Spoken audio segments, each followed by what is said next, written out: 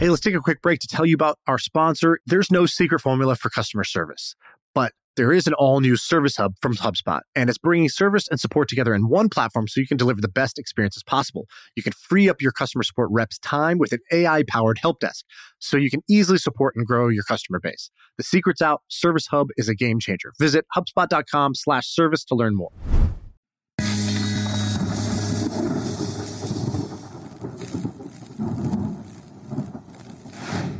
All right. I've been in meetings all day. Can I tell you, I am a wartime CEO. I love when things are going bad so much more when they're going good. Why is that? Because you're good at it, or it just gets you fired up? It gets me fired up. I love the adrenaline. Like when Corona hit, and we've done good during Corona. It's all good. I mean, we got hurt, but like we're fine. I loved it. I was like, oh my God, this is living. I feel so happy. Yeah, I love it. Okay, so you love being wartime CEO. What's the war? Tell us about it. Well, okay, so there's this great book that I'm reading, and I think I've seen this across multiple books. It's called Ready, Fire, Aim. I've heard this, yes. And it's funny. It's published by Agora, that scamming company that I've mentioned tons of times. Wait, that's the name of the book, or just name of the framework? Book. Okay, gotcha. Ready, Fire, Aim. Maybe it's a framework. I don't know. Something Matheson, this guy created it. It's the cool. army guy, the general, right? Like No. So I think we're talking about two different. Maybe there's two things named the same thing. And it just basically says, like, look, from 0 to 1 million, you have to just figure out like what it is that people like and make it. And then from like 1 million to 10 million, it's just about hiring people to like help make it possible and like just surviving. And then 10 million to 100 million, where we are, you have to innovate constantly and while maintaining process. And that's really hard to do. I mean, that's like a different challenge. I've overcome the first one. I've overcome the second one. Now this is a new challenge, and it's a challenge not for me, but for all of our staff. And that's super hard. And so there's constantly drama of like making people happy. Some employees who started are not the ones to lead, right. Things like that. And I'm dealing with that now. And like part of me is like, oh my God, this is such a headache. Another part of me is like, this all can crumble. And I love the feeling of knowing I can die tomorrow. Okay. So what's your approach? Are you, problem comes to your attention. So the first question is, are you a problem identifier, or do you hear about the problems from somebody and then you're like, oh, that's a problem. Okay, I'm going to act on it. Or are you the one who in your company is like, hey guys, this is a big problem? Both. Both. But where I am is I'm decisive. Like I'm not, when things are going well, I'm like, just keep doing the same, but more. But then when I hear about problems, I'm like someone before this told me of like a problem they're having. I go, okay, you're going to change. We're going to hire this person and we're going to do it today. And so I send out an email and I go, we put this ad up, Madison, start recruiting people immediately. And so to me, it's like, I only can hear something one time. And I go, we're going to do this. And so what I like to do is, it's like, I self-identify as like a strong beliefs loosely held, which is I believe something full heart with all my heart. And then if I hear a little bit of information that changes it, I go, oh, okay, fuck all that. We're going the other way. Right. So anyway, I love, like, it's like in a battle, I'm like, I so wish I could be in like a war sometimes. I'm like, oh, the enemy's coming from here. We're going to risk our lives and do this, this, and this, and this. Go. Right. So I was thinking about this yesterday because of the presidential debate stuff. So right now we're 4 or 5 months away, whatever it is, like November is when the election happens. Right. So I think that's 4 months away. And there hasn't been any debates yet. And I was like, when the hell are the debates? Are they going to do the debates? I think they're going to do it. When are they? And because I really want to see what happens with Biden versus Trump. And right now, all the news, I don't know if you've seen, is that like, oh, Biden is crushing Trump in the polls. It's looking like it's going to be a Biden landslide. And then Biden is kind of like, hey, guys, it's not over. Like, make sure, because, he needs people to turn out. People need to feel like they're going to lose so they go vote. I don't pay attention. I don't give a fuck about polls anymore after last election. So that's what the polls are saying right now. And smart people are sort of backing that up, as they tend to do, which they also did in 2016. But anyways, it's looking like Biden's going to win in a landslide. And so I was thinking about this and I was like, to me, I don't think that's what's going to happen. I would want that to happen, but I don't think that's what's going to happen. So why? I was thinking about, I was like, why do I think this? Is this just like I'm trying to be contrarian, or I don't trust the polls, and I realized what it was is I think that we are in wartime, not literal war necessarily, although some but people kind of like there's a lot of tension with China. There's the coronavirus, which is like this biological war that we're fighting. There's like the race tensions in America. There's all this stuff. So we are not in peacetime in America. And I think it's because it's wartime, people are going to want a wartime CEO running the country. And I think Trump is going to be seen as the wartime CEO. And that's why I think people are, in times of tension, they're going to go towards the leader they think is the stronger, more decisive, more aggressive leader. And they will ignore the many, many flaws that the guy has. So that's my theory on that. What do you think? I completely agree.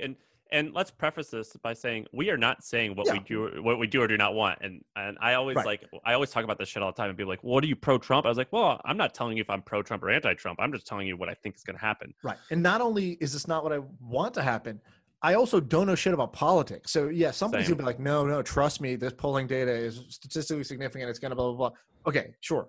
I'm just saying based on what this is a total gut instinct on what I know about people. And I know that when people are afraid, they flee towards strongman leaders. And I think that Trump is going to be that more than Biden. That's the theory. I think that they don't. I mean, I think I agree with you, but I would say I don't think that it's just that they go for a certain type of leader. I think that it's more so they don't want change. And so I just Googled this while we were talking. I was just curious about the presidents during World War I and World War II. So Woodrow Wilson was the president from 1913 to 1921. I don't think the war was 14 to 18. So 14 to 18. So he was before and after the war. Yeah. So he got reelected during the war, basically. Okay. Yeah. So he had 8 years. So 2 terms. And then FDR died in 45 in the middle of the war. So that doesn't exactly work out. Right. But I would be curious about, like, in times of massive crisis, what does happen? Like Bush won 2 terms. So yeah, I that'd be interesting to see, like, what in times of crisis, and I don't know how you define crisis, like maybe the Great Depression, was it the same person over and over again? I don't know.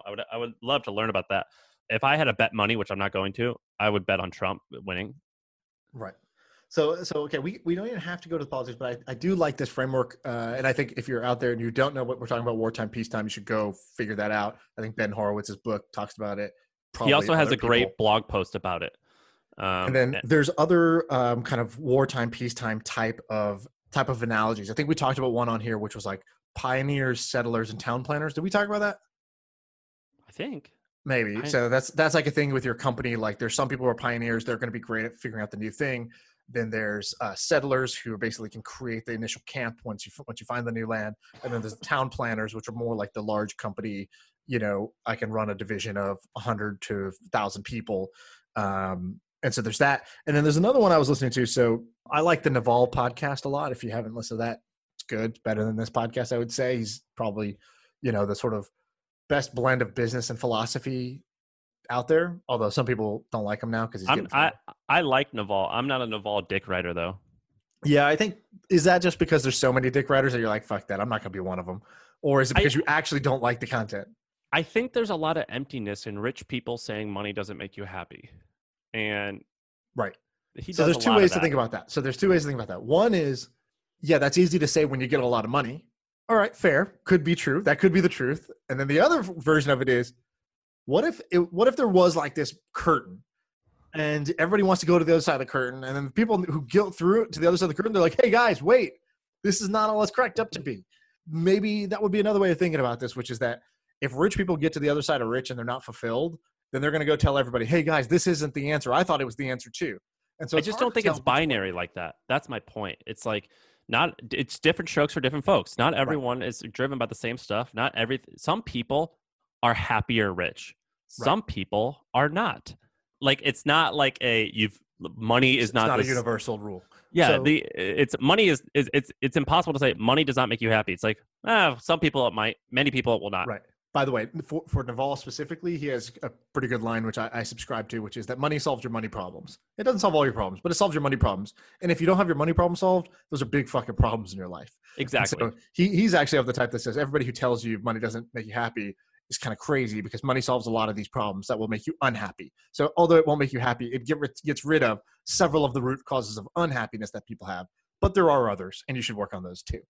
So anyways, on this podcast, he was interviewing this guy, and this guy was talking about in every company or really any society, there's three.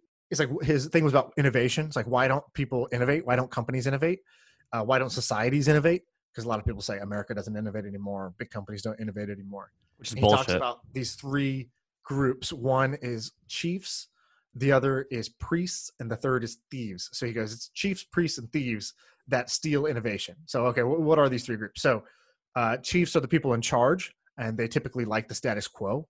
There's priests, which sort of, are all about sort of the religion of the way things are done, the way they should be done, the rules. And these are usually invisible, mystical rules that get created. And so at big companies, they always talk about, hey, what sacred cows do you need to kill in order for your company to grow and become new? It's like, well, you need to address the priests in the company who are not going to want you to kill those sacred cows. And the last one is the thieves. Wait, did he say to fire? Did he say to fire them? I don't know. So he was interviewing him about a book that's not out yet. So I don't fucking know that. But I just thought this was interesting because I started seeing it everywhere when I think about the company I'm in, right? So I'm in a company with over, close to 2,000 people. I would say it is not that innovative as a company. Now, in some ways, it doesn't need to be. Like the company's just growing like crazy because the market is growing and it's the leader of the market. But if you think about innovation, and there's always a need to innovate. If I looked around, I can identify people who might be chiefs, priests, or thieves in the company. And the thieves would be people who are sort of in it for their own self-interest. They like to kind of hoard resources. I mean, they're just looking for their own personal gain at the expense of the greater good. And so I thought I like these frameworks because it helps you decode you're a bunch of messy human behavior and just be like, oh, that's a way to think about what's going on here. Does this lens help me? If not, throw it away. But maybe this lens helps. So that's why I wanted to bring it up. I think that's fantastic. It's funny. A listener sent us this like Shopify store of t-shirts he made, and some of them are kind of neat. And I posted about it. I go, shit, are these guys, is this cool? Should we sell this shit? And everyone, right. I got people texting me saying it's cool. And I would be like, well, I somehow got to like, what do you like about the podcast? And they all said the same shit, which is Sam is blunt and honest. And sometimes I think some people said mostly right. Sean is the king of frameworks and makes complicated things easy to understand. Yeah, that's cool. I think that's accurate. I would also give you that you're kind of like MacGyver-y. Like you're a hustler and a schemer in the best way, meaning like you will figure out where's the action, where's the money, where's the demand. I think you're really good at that. And I think when you bring up things, it's because you've sniffed out something and you're like, you've gone and hunted something. You bring it onto the podcast or you bring it into the Facebook groups. And for all the rest of us, it's like, oh shit, this is interesting. I never knew this company's making all this money. I never knew there was this much demand for X. And it's because I think you're very good at sniffing that out. Well, I didn't want this to be a Sam and Sean jerk-off session, but well, anyway. here we are. Yeah. But the point is that you are very good at this framework stuff. I'm writing down chiefs and priests and thieves, and I'm going to apply this. You've done that a couple times. You did this another time. What was it? I forget when it was, but I was like, oh my God, yes, he's right. I'm going to do that. So good job with that. Keep doing that. Speaking of sniff. I got one question for you. Do people at the hustle listen to this? And is that weird for you that they listen to this? Because I hope my coworkers just don't listen to this. Yeah, it is weird. I don't want to even have that in my head of like, oh, if I mention something that's gone on at my company or whatever, I don't want to have to deal with the actual people who are doing it later. Because this is my little private space to share with the listeners. But if the listeners are some of those people, I'm like, oh shit, it's tricky. Yeah, it is weird. So Steph Smith, one of our... she's a star. She's a star. Steph's a star. I love Steph to death. She's listening to this right now, I bet. She told me she listens to every episode. I'm like, really? She goes, yeah, it's so good. And I was like, first, there's flattery. Second, it's like, I can't believe people like this. That's crazy. Because, I mean, I don't know. I've never listened to one episode because it's hard for me. Well, first of all, I was here during the conversation, right? So like, I don't need to go listen to it. I know what we said. So it's not new information to me. It's just hard. You're like, you don't want to, I call it the peanut butter and jelly problem, which is like when my mother would make me something to eat, it was wonderful. And then when I did the same thing, I'm like, oh, this is not that hard. Like, this isn't special at all. Right. This is bullshit. What a fraud. Dude, that guy's going to make a Shopify t-shirt. My mom makes the best peanut butter and jelly. Probably will. All right, so you were going to switch topics. What are you going to? Okay, speaking of sniffing out stuff, I got some stuff that I've sniffed out just this morning, and we didn't prepare too much for this because it all happened. This is interesting. You sent this to me. I loved it. Okay, so let's talk about. Well, all right, I'm going to talk about that one second. The first one is, wow, more people are sending me the same decks. So many people. Okay, well, we could just talk about it if you want. We could talk about that first. Yeah. Let's talk about this other one first. Okay, so I just read about this guy and I just tweeted about it. It's so interesting. There's this guy. It's called Bonsai. I don't know how to pronounce this because I don't know where the space is in the word because I'm just looking at the URL. Okay, here it is. I can't pronounce this. Bonsai. Bonsai. So bonsai, and then Mira. MIRAI.com. Okay. Are you going to that? You got to go to it. I'm on it right now. Okay, so I'm seeing trees. We create trees that connect you. Okay, what's happening here? Okay, this fucking guy is brilliant. He is the Bob Ross of bonsai trees. And if you go to that URL I said, but add live in the beginning. Okay. Oh, I see it now. Okay, if you go to live.bonsaimurai.com/pricing, you can get to a pricing page at least. Yeah. $17.99 per month you can build your bonsai skills on his revolutionary live stream. Yeah. So you pay $20 a month or $30 a month, and you get to watch him do bonsai trimming. And people are loving it. And I looked at his traffic, and he has peaked in April, and he is getting somewhere between 20 and 50,000 people a month coming to this website, and they want to both watch him trim bonsai trees and buy bonsai trees and buy bonsai. I mean, I know nothing about this world. I don't know what. It's just freaking crazy. So he has 230 videos in his library with 360 hours of bonsai education, 50 different tree species worked on, and hundreds of different techniques. It is nuts. This is so cool. I love this. And so his take is, this is an alternative to Headspace. Okay. So it's like some kind of active meditation, basically. And it is so cool. So I'm a big believer in this. Okay, so you just made me realize why I like this whole set of things. Meditation is cool. I think everybody wants the benefits of meditation, but I would say the majority of people really struggle to meditate regularly. But what most people don't realize is that meditating is not just sitting in a room with your legs crossed and breathing and not thinking any thoughts, right? There's a whole bunch of different forms, including what this guy's doing, which is bonsai tree trimming, but also including that workout thing we talked about, the happy body. It's like this low intensity, slow, breath-based like weightlifting that honestly just felt like meditation more than weightlifting. There's other things. Why do people like hiking? Well, it's because there's a whole bunch of things that, okay, I'm really on the Naval train right now, but I got to say another line of his, that's money, which is most people want peace of mind, but really they should want peace from mind. And people just want to get away from their mind. And, your mind living in your head makes you unhappy a lot of times. And you'll notice this if you're in a social situation, but you're in your own head, you will not be enjoying that social situation. If you are trying to give a speech, but you're in your own head, editing your thoughts, thinking about what you're going to say, you will not be doing a good job nor enjoying it. And so same thing here. There's a whole bunch of activities that can get you out of your own head. Meditation is one. Maybe bonsai is another, exercise is another. And so music festivals is another.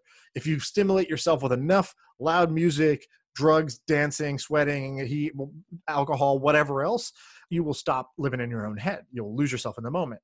And those feelings are kind of euphoric. And I think people are chasing those. And so if you can develop something like that, which might be as simple as those silly Instagram, like cutting of sand videos or whatever, like there's apps in the App Store that are these calming videos on loop. So it's kind of like calm.com. It's kind of like the Calm meditation app, but instead it's like a TikTok feed of just soothing soap cutting, sand cutting, cake cutting videos. And people love these for relaxation. So I think there's a whole class of ideas that are like this. And let me give you more classes. And I am just riffing right now where I have not planned this at all. And I'm just, this is all off memory. Okay, so here's 3 examples. The first example is there's a TV show that I used to watch as a kid that I see no one's really done a good job of making it again for digital. It's called How It Works. Do you remember that show? I remember the show, yeah. All they did was they would say, today we're going to do a Ferrari factory, a soap factory, and a factory that makes hoses. Right. And I they still remember what's it called? Fortune Cookie Factory. I still remember that episode in my head. And they don't really talk much. The guy talking it's a man that with a deep voice, and he talks a little bit. He goes, first they source the rubber and mix it with black to make the rubber black, or Right. whatever they say. And then you just see like a machine mixing rubber for like 3 minutes. Then they go, after that, the people put it into a mold to make it round. And then you just see that. And then they stretch it out. Like, next step is like, boom, there's your hose. And they do that for an hour. And it was wonderful. I used to watch it as a kid all the time. The second example is AMSR barbers. Me and my friend Neville. Yeah. ASMR. Yeah. Right. But there's barbers. Me and my friend Neville have sat and watched this. There is, for some reason, this is really popular in India, where you type in ASMR barber. There's a barber with 666,000 subscribers on YouTube, and all you do is watch him shave people's heads. I have watched so many hours of this. Me and Neville will sit down and just watch this. I went to his house one time, and I used his computer or Apple TV to go to Google or something, and I saw that like the link was clicked. I go, Neville, do you also watch this guy in India who shaves heads? And he goes, yeah. And I go, me too. And we just watched him shave people's heads with a straight razor. And the third wait. So is this the sound thing where you like, because there's a different barber thing I've seen where you put your headphones on and it sounds like a barber shaving right above your right ear only. It's kind of like a stereo sound or whatever, where you can kind of feel where it's going behind your head, in front of your head. It's not that. That's a different experience. No, it's different. So this is just watching the guy do it. Yeah. And so they have so many views, and I have sat for hours and watched it. There's this one, okay, it's this Indian guy. I think he's Indian. Yeah, he's in India. ASMR Saloon and Massage. This guy has 10 million videos of someone getting their head shaved. That's all it is. He doesn't talk. All he does is shaves his head. And I've watched it so many times. There's another version of this. This is a little bit, it's not ASMR exactly, but this guy Munir, have you seen him on Instagram? No. There's this hairstylist in Dubai or something like that, and girls will fly around the world to just go to this guy's salon because they've seen him on Instagram, and he colors and cuts your hair, and he does an Instagram video that's kind of like a music video basically of him he grabs your hair, he washes it, so you see the wash, you see the color, you see the foil being wrapped, then you see, boom, the color's done, and he cuts the hair, and then he does this thing at the end where he just flicks the hair with his hands. And the way he flicks the hair, everybody loves the flick. And this guy Munir has like, I don't know how many followers. Does he even talk? But I listen to a lot of no, he doesn't talk. No, there's nothing. It's just the same song every single time. So it's like hypnotizing. It's always the same song, I believe. And this guy has 6.6 million followers on Instagram. I watch a shit ton of his videos, and I couldn't care less about like women's hairstyle. But there's something addictive to watching this. I agree. And I think that anyone who has a product or service that you can do this, you just film it for 30 minutes and there's a few characteristics that people love to watch. The third one is called Primitive Technology. I followed this guy since the day he launched. He launched 5 years ago. He had his original videos. If you go to his YouTube page and do sort by oldest, his original videos, it's a 11-minute video, 4-minute video, 4-minute video. And then I believe he used to, or maybe he still does, has 30-minute videos. He has a piece of property in the woods and he builds stuff. So he's building a hut. He's starting a fire with sticks. He's building a stone axe, and he blew up. His very first video that he posted, he accumulated like 2 million subscribers. Now he has 10 million subscribers. He doesn't talk. He doesn't say a word. All you do is you watch him build this hut, and it is mesmerizing. Wow. And now he has a book, A Survivalist Guide to Building Tools, Shelters, and More. But he could do anything he wants, this guy. It's pretty amazing. Literally all of his videos, you can go and look at this, have at least 5 million views, and the highest ones have 30 or 40 million views. The highest one has 74 million views, and all he's doing is building a hut.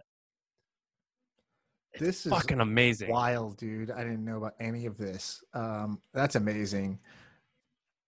Wow. It's so I'm just fun. looking at his stuff right now. It's cool. Every video has like over 10 million views. And he's not like, oh, I'll teach you how to do this. He's just doing literally, it. He doesn't say a word. He doesn't say one word. Dude, what kind of genius was this guy? Like, who has the creative genius to like do this, come up with this, and actually make it successful? That's amazing. I mean, he has, let's see, he has... we should just do a silent podcast. Just us breathing. He has close to 1 billion views on his video.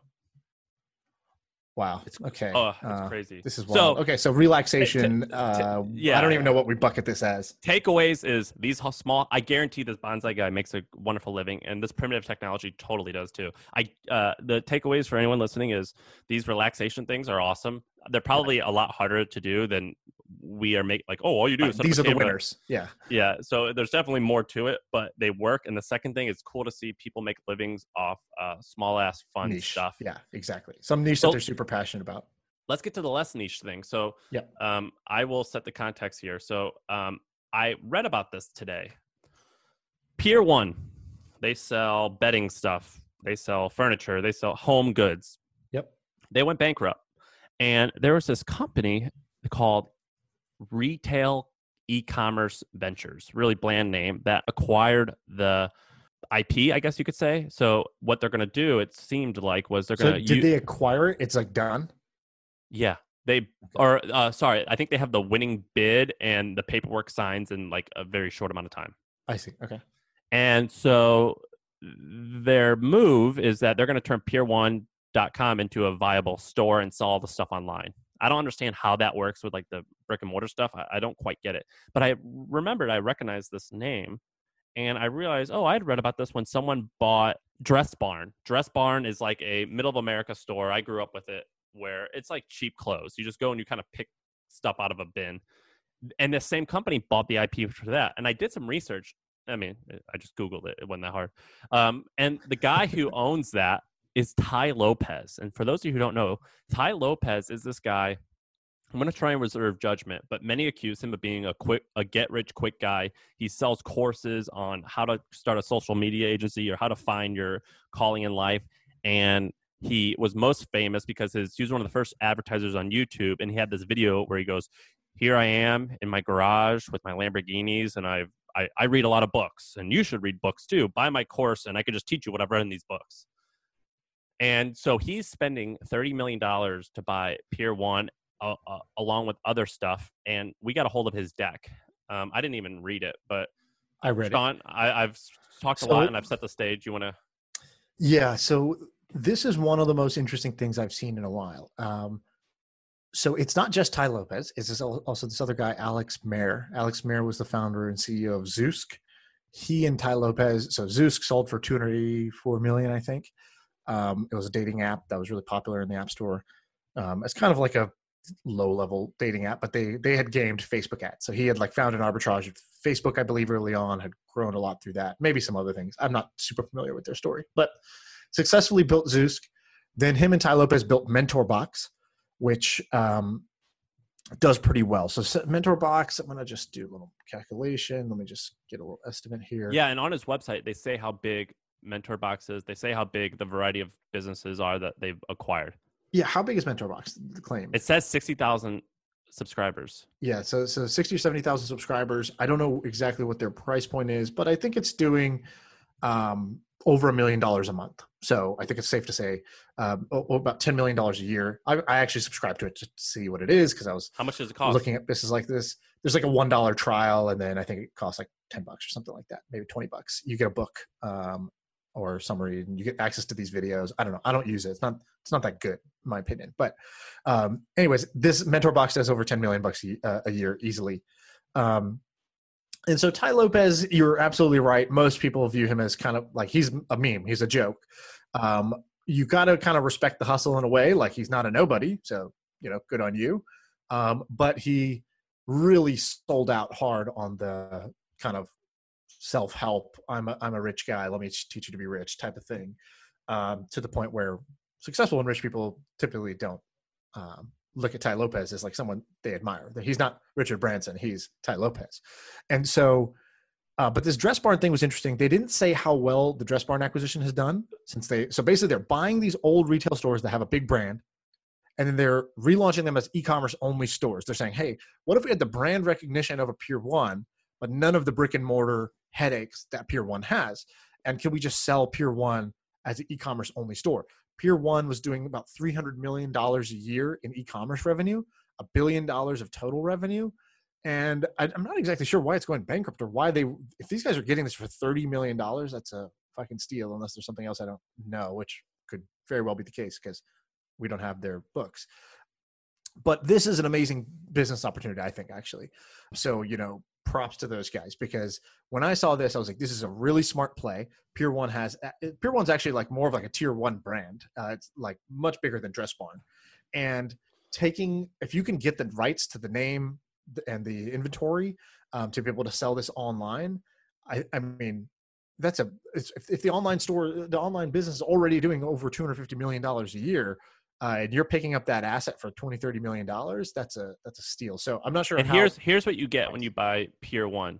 You get 30 million customer database, which basically means their email address and their buying history, I think. I don't know what else. Of those 30 million, 8 million of them are activated or active, which I don't know how that's defined. Yep. And most of the database can be retargeted on Facebook. And the guy who's Ty Lopez's partner was a dating app person. And the dating app people are notoriously, and they're in the same category of gamers, or gaming people, which doesn't mean that they're scammy at all. It just means that they're incredibly savvy marketers. And sometimes that involves like some shady tactics. But that's okay. That just means dating apps are user acquisition companies that happen to sell dating, and gaming apps are user acquisition companies that happen to sell games. And so both of them, you live and die on how effectively you're able to buy a user and make money off that user very quickly, which sounds like all business, but it is, because they're typically low retention businesses. You're kind of churning and burning through users at a pretty high rate. Exactly. So you're probably sophisticated at customer acquisition. And so the theory is if you could take someone who's that sophisticated at that and throw them at a more stickier product that's actually like people love, or that's in a better industry, you're going to have success. So right. It's interesting. I think that these guys did this before Corona, and then that should happen. And now all these guys are going bankrupt. So we're good they're set to succeed. It's interesting. Yeah. I think this is pretty great. I'm kind of jealous that I didn't do this. Well, you could have done it with Brandless, except you'd have to. So Brandless was a company that was like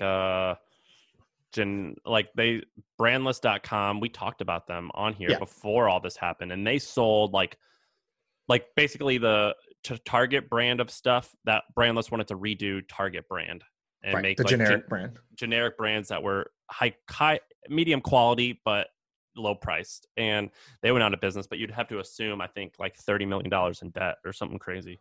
Yeah, which I'm guessing is also the reason that this business is so devalued / going bankrupt, right? The revenues are actually quite high, but there must be some just huge overhang or debt obligation or something that's causing them to declare bankruptcy rather than find a buyer. But yeah, if they can become kind of like a Wayfair Junior, that's pretty good. Wayfair is like a $7 to $8 billion company. And if they can take Pier 1 into an online only brand, if they can shed some of that, liability in the transaction, like that's a win. And so I'm curious if we're going to see more of this. Are we going to see Dollar General? Are we going to see Crate and Barrel? Are we going to see? No, you won't see Dollar General. Dollar General. So do you know about the dollar stores? I've heard that they're thriving during COVID in general. You know why? Actually, no, why? Okay, so in the early 2000s, I think that's when the first one. Abreu, you can actually look this up. If you look up Dollar General, they were all, but Dollar General, and then where was the other three names? There's three of them, I think. The Dollar General, Family Dollar, I believe. Family Dollar, and maybe there's one more. Dollar Tree. Those three were acquired by the big private equity firm. So KKR, which is maybe the third biggest private equity firm. The second one, another brand was acquired by Blackstone, which is, I think, the biggest private equity firm. And these fucking guys turn these damn things around so much. They said, all right, we're going to start selling milk. We're going to start doing this. We're going to start doing that. And it cost $1 million to open a store. And they go, we're opening up a store everywhere. And they went on a spree where they opened up these fucking stores everywhere, and they are crushing it. All the private equity firms pounced on this at the same time, and dollar stores are killing it. Yeah, I've heard about that. I know somebody who is like the preferred real estate developer for them. So I was like, dude, how's COVID? You do retail development. He's like, well, luckily my tenants were Hobby Lobby, Dollar General, and basically a bunch of stores that actually have continued to thrive even as retail continues to die. So I found that kind of interesting. Now, what's interesting here is that they're actually buying the IP for Pier 1. They're not buying the company. And so I think they're just basically buying the brand, the rights, maybe the rights to sell online. I'm not sure exactly. This deck is a little bit light. So I don't know. It's interesting. I think Sharper Image did the same thing. If you want a case study on how this is done, I'm almost positive that Sharper Image went through an issue where it went out of business and they only sold the website and it ran as its own thing. I would also be interested to see if somebody's going to do this with other struggling brands like a 24-Hour Fitness. So 24-Hour Fitness is also closing down stores, going through bankruptcy, has a huge customer database of members who have active memberships. And if you could say, okay, cool, we're going to buy the 24-Hour Fitness IP and we're going to take it to a digital fitness brand, and you basically rip off either the Sweat app or like Freeletics or one of these like workout apps, and you like basically white label the app experience, but you combine that with the 24-hour IP and customer database brand name. I think that is, you could probably create a lot of value there depending on what price you could get in. So I think this is cool. Yeah, it is cool. And if anyone is caring about this, and we'll move on, there's two other companies that I know that have done this. The first is Iconics brand. Iconics brand owns a ton of stuff, including Rockaware, Jay-Z's thing. So they bought Jay-Z's thing. Mud Jeans. You remember Mud Jeans? Umbro. They own Ed Hardy, Joe Boxer, all these kind of like third, fourth tier brands. Right. They've done it and they're quite large. And then the second one that's done it even better. And I don't want to give stock advice, but I think I was going to, I like this brand. It's called VF Corporation, and they own Dickies, Vans, which is on a tear, JanSport, Timberland, the North Face, and a few others. Wow. North Face is pretty big. Okay, cool. What else do we want to talk about? There's a bunch of things on this list. Anything stand out to you or anything you wanted to bring up that was interesting? I'm going to defer to you. All right, let's do a quick one. You saw this Twitter hack yesterday that was about like, taking over Elon and Jeff Bezos's accounts, and a whole bunch of people were like, you want to set the stage? Yeah. So a bunch of people, so there was a takeover of a whole bunch of blue checkmarked verified kind of Twitter verified accounts, including Jeff Bezos, Elon Musk, Bill Gates, and others. And they posted a thing. So what I saw was basically Jeff Bezos post something along the lines of, guys, I've done so well. I really just want to give back. I want to make sure I give back to the community for the next 30 minutes. Anybody who sends me 1 Bitcoin, I'll send 2 back. 30 minutes only. Good luck. Have fun, guys. And then Elon's account retweets it and basically is like, me too, brother. I'm in. I'll do the Elon same. Got hacked too? Yeah. I was like, I'll do the same, blah, blah, blah.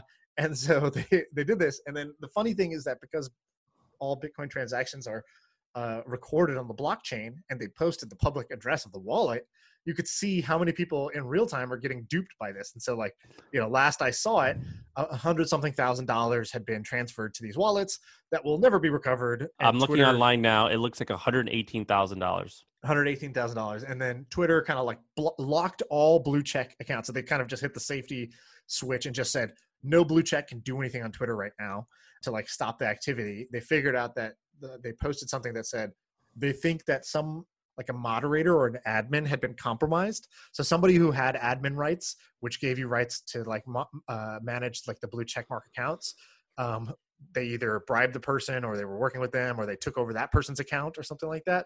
And that's how the vulnerability worked. That's why they were able to get access to everybody's all at once.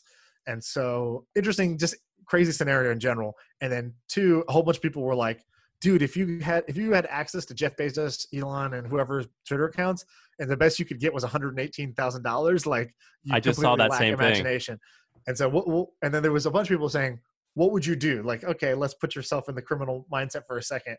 How would you maximize the value of this? So I'm curious, what would you do? I don't know. I mean, I guess. I mean, look, tap into that's the like dark side. That's a, I mean, like they got I don't know how hard it was, but they got $100,000 off that. That's not a lot of money, but like they probably will never get caught. Right. So if you could blackmail them, you could say, Elon, I know you're cheating, or I know you'll probably get caught. Right. What could you do?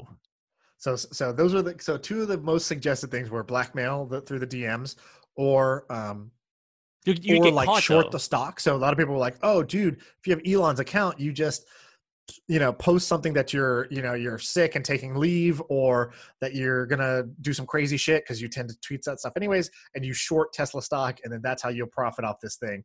Yeah. But I was like, dude, that'd be you the most caught. easy to catch thing that it could be. And maybe with Tesla, because there's so much short volume that like you would just be lost in the sea. But it would be like so obvious if you did it with like Amazon stock or what would you whatever. write? So you'd have to say like things are not going well from Elon's thing, or for Bezos, you'd have to say like, as of today, I'm officially stepping down. Right, exactly. Like, You'd I'm have done. to say you're stepping down, and like you're the key man risk of those businesses, and so the stock market would panic if Elon was stepping down from Tesla or something like that.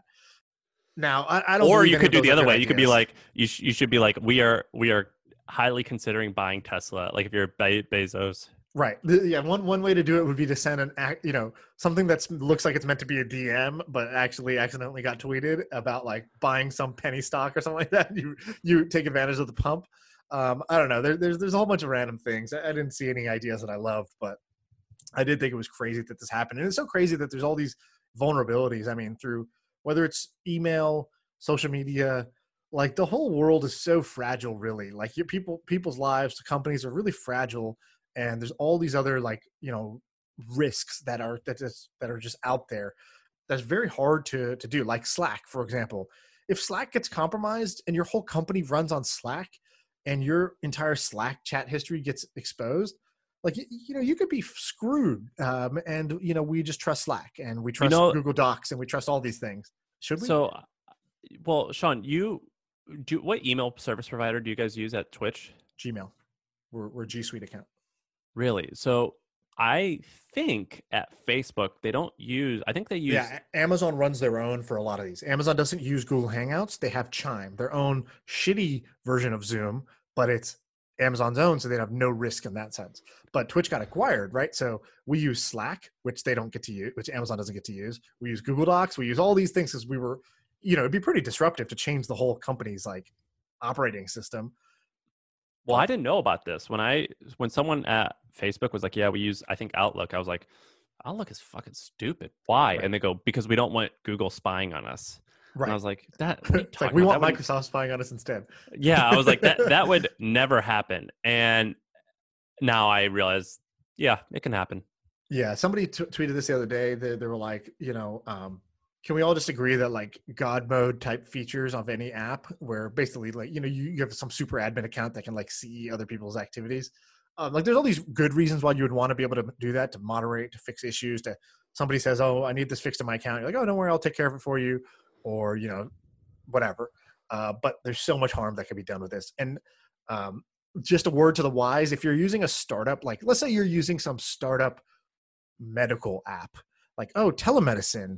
And you got this, you've been a little promiscuous. You came down with this STD, and there's this app that's this new app from Silicon Valley. You read about it at TechCrunch, and all you got to do is take a picture of your junk, and this doctor will prescribe you some medicine. You don't have to go to the doctor's office. Just know, at that 8-person startup, there's like 6 engineers that see every photo that gets uploaded into the app. And there's probably like a Slack bot that's just tweeting about it, that's just posting every diagnosis. And that's usually for bug fixing and shit like that. But like your shit is not secure with startups. I can guarantee you.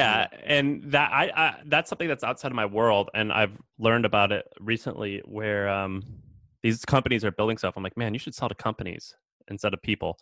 And I look at their product roadmap, and they had this like SSO feature, and I was like, what the fuck is SSO? Like I guess that stands for, what's that? Single sign-on. Yeah.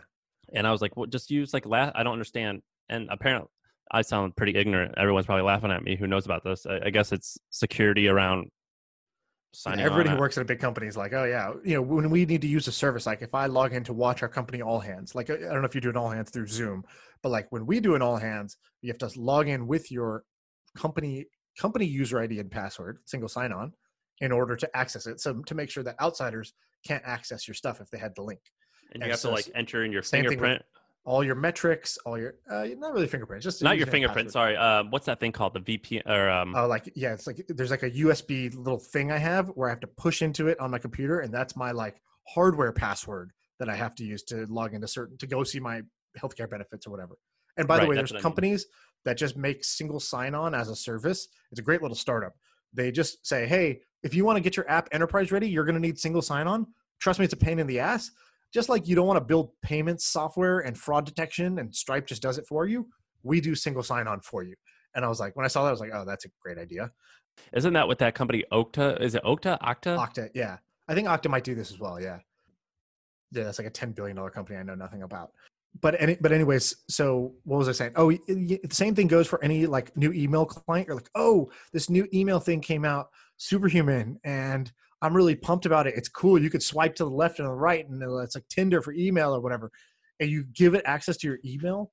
Like giving access to email is like insane. Giving access to a Chrome extension when it says, Chrome extension, we'd like to read and write all data on every web page you visit. That's insane. It's insane to do all everyone's these things. Everyone's going to know Sean likes midget porn. Yeah, exactly. Like that's my business. What I like to do and how small or big they are. So anyways, people are insane. There's lots of security vulnerabilities. Okay, one last topic. I have one on here that's not even research, but I just wrote, why the hell do we use signatures? Like it's just crazy. You just did your taxes yesterday, huh?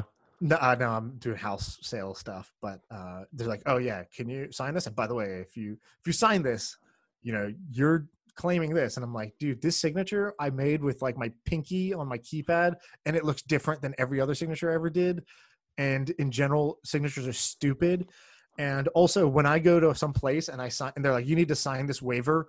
And it's like, nothing's in it for me. It's only just liability protection for them. I literally just write the word Jane Doe in cursive and they just take it. And I'm like, look, if this ever came back to me and they're like, you signed this, I'm like, what are you talking about, dude? This says Jane Doe. Are you crazy? I didn't sign that. I don't understand that either. When we were doing our taxes, I had to sign some stuff, and I'm like, and Sarah had to wait for me to do it, and like she called me home and was like, hey, can you come sign this stuff? I'm like, no, just you do it.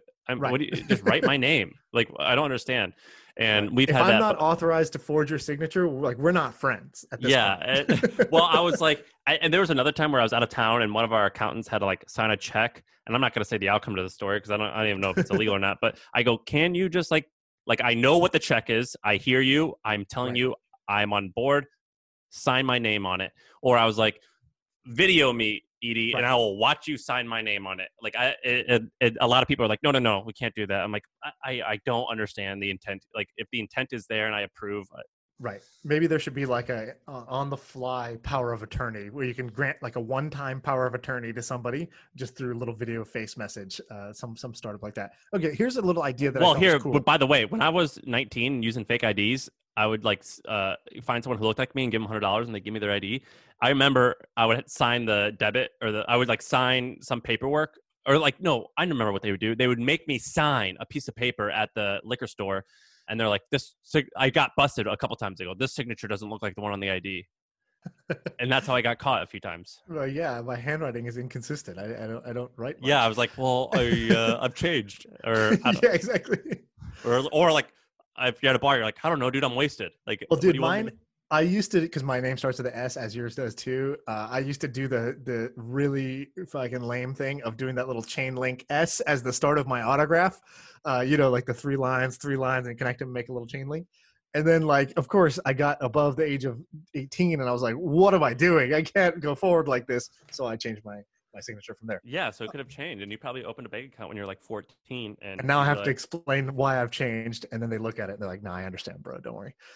Okay, here's a little idea that's sort of interesting about the house sale process that I thought was cool.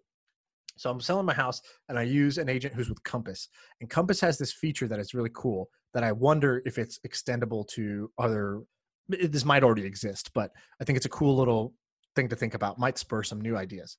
So in the house sale process, the agent wants me to invest in my house and like stage it really well, fix up the landscaping, repaint everything, do all these like fix ups. Right. And I'm like, cool. Like in theory, like I get it, that's going to help sell the house. But like, also, I've already like moved mentally and physically at this point, and like I don't really want to deal with it. Yeah, I don't want to deal with it. And I also don't want to spend $25,000, which is what mine's coming out to like do these improvements. Even though logically in my head, I'm like, there's probably a good ROI for every dollar I do into fixing this up. I just don't want to pay more money for this asset that I'm selling. Like when I'm not even sure if I'm going to make money or lose money on the sale. And so he's like, don't worry. Compass has this thing where we'll just take it out of the escrow. So you just say yes. Like, yes, I'm cool with staging it and painting it and whatever within this budget. But like, you don't worry, you don't have to write a check. That's what TurboTax does. It's amazing. Right. And I'm like, this, and it's so stupid that changes my decision making, but it absolutely does. The fact that I don't have to take out my wallet and pay, and I can just say, yeah, take it out of the sale price. When it's the same thing. It's the same exact thing. But it's not the same thing. And I instantly was like, okay, cool. Yeah. And then they hit me up. They're like, oh, by the way, we think it would be good if we touched this garage up too. Can we do that? And I'm like, yeah, put it on my tab. You know, it's coming out of the sale price anyways. I don't have to take out $1. Yeah, it's way easier to spend money. So I found this to be, it's a no interest. And they're like, no, it's a no interest loan. And because they know that, hey, getting you to do this will help the sale. So they're like incentivized to offer this as a service, as a short-term, like 2 to 3 month loan that they have to the front. And so I was wondering, does this exist for any house sale? Because it should. I used it. I think they use a service called Notable. So it's kind of an interesting company to check out. I think that company might offer this to everybody. But then I wondered, like, how many other things are there like this where you get money back? Yeah, it's like take it out of the thing. Like taxes is another good one where it's like, oh yeah, I don't want to pay for you to do my taxes. Just take it out of my refund or add it to my bill later, you know? And so where are there other opportunities to reduce the money out of pocket up front? And I would say Affirm or Afterpay are a great example of this, where they're like, hey, you want to buy this thing on, you know, but like, you don't want to pay the full price for it right now, pay in 12 installments of, you know, $100 and you can get it instead of fronting. That's a great question. So I think these are great businesses to start if you can find that opportunity where people don't want to pay now. Like maybe it's property taxes or something crazy like that. Maybe it's, you know, I don't know, like income share agreements. This is the same thing for income share agreements, right? It's like, no, don't pay for school. We'll take it out of your salary when you're done. And it's like, it's the same thing. I was going to take a loan and pay it back after I get a job, or I just don't take the loan and I pay it back after I get the job, like as a shadow loan. And so income share agreements work the same way, but psychologically people view it very differently and they're more willing to do it that way. So anyways, I think that's a cool situation. If you're listening to this, you know, another area where that would apply, I want to hear it. Yeah, I completely agree. I just, like when I was doing my taxes, it was the same thing. I was like, oh yeah, just add to that. I was like, it's free money anyway. You know what I mean? Yeah, exactly. All right, Sean, I looked at your house listing. Yeah. It's listed for a lot cheaper than you bought it. Are you going to lose a lot of money on this, or is the strategy that people are hopefully going to bid? The strategy is just to drive enough drive a lot of foot traffic by making it low priced, and then get at least 2 bidders, and then just bid them up against each other. You think that's also the listing is wrong? It says my house was originally bought for 2.4, but that's the neighbor unit. So Zillow has it mislabeled. So I got mine for 2.1, not 2.4. So it looks like it's at this huge discount, which is not true. It's at like a small discount. But do you regret buying it? To my favor. Yes, I regret buying it. Would you have regretted buying it regardless of Corona or not? Yeah, even if I had sold it for like a slight profit or whatever, I just could have done better things with that money, right? Like I had to put $500,000 down, and it's like that. I lived there for 3 years. Like the rate I could have grown that $500,000 through other investments would have been much higher than the rate of my real estate appreciation, or in this case, depreciation that I ended up with. Plus, home ownership is just a pain in the ass.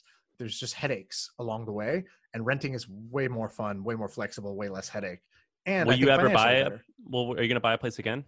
So now because I was talking to my brother-in-law about this, as he's buying, and I was like, dude, he's buying an expensive house, like 5 times more than our house. And I was like, who is crazy? My brother-in-law. And so I was like, why are you doing this? And he's like, he's like, I always lose money on real estate. He's like, but the thing is, once you get to a certain point where you're like, I must live in this neighborhood. Like I want to live here. This is the place I want to live. He goes, sometimes those places just don't rent. Like they only sell. He's like, so the only time he's like, my rule now is the only time I buy is when I really want to get to a neighborhood or to a house that I just can't get for rent. Then I'll buy. And it's my tax for really wanting that place.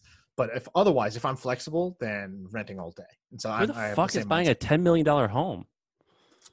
People got money, dude. People got money. What does your brother-in-law do for a living? God damn. He refuses to come on the podcast because he doesn't want to draw attention to his business and what he does and all that, and how much money he's got and all that stuff. He must be in real estate. Sean's dropped hints. I think he's in real. I don't know. Yeah, he does stuff in real estate. Yeah, it's real estate plus other businesses. Fucking A. We got to talk about real estate. That seems like I've always said real estate has the highest ratio of dumb to rich people. Like there's a shit ton of dumb rich people in real estate. Yeah, I love that line. That's another good shirt one. It is. I mean, like if you think about like not dumb, but like tech has like a lot of high IQ people, but maybe not as many rich people. Real estate, you don't have to be that smart to be awesome. Yeah, so the idea is if you took all people who have, let's say, over $5 million in net worth, and then you said, okay, by industry, how'd you make your money? And then you map their IQs, and you said, which has the lowest average or median IQ? It's either good. Number one's going to be inheritance, and number two is, I think, going to be real estate. Yeah, for sure. Well, we got to talk about real estate next time. All right. Well, good episode. Yeah, cool. We're out.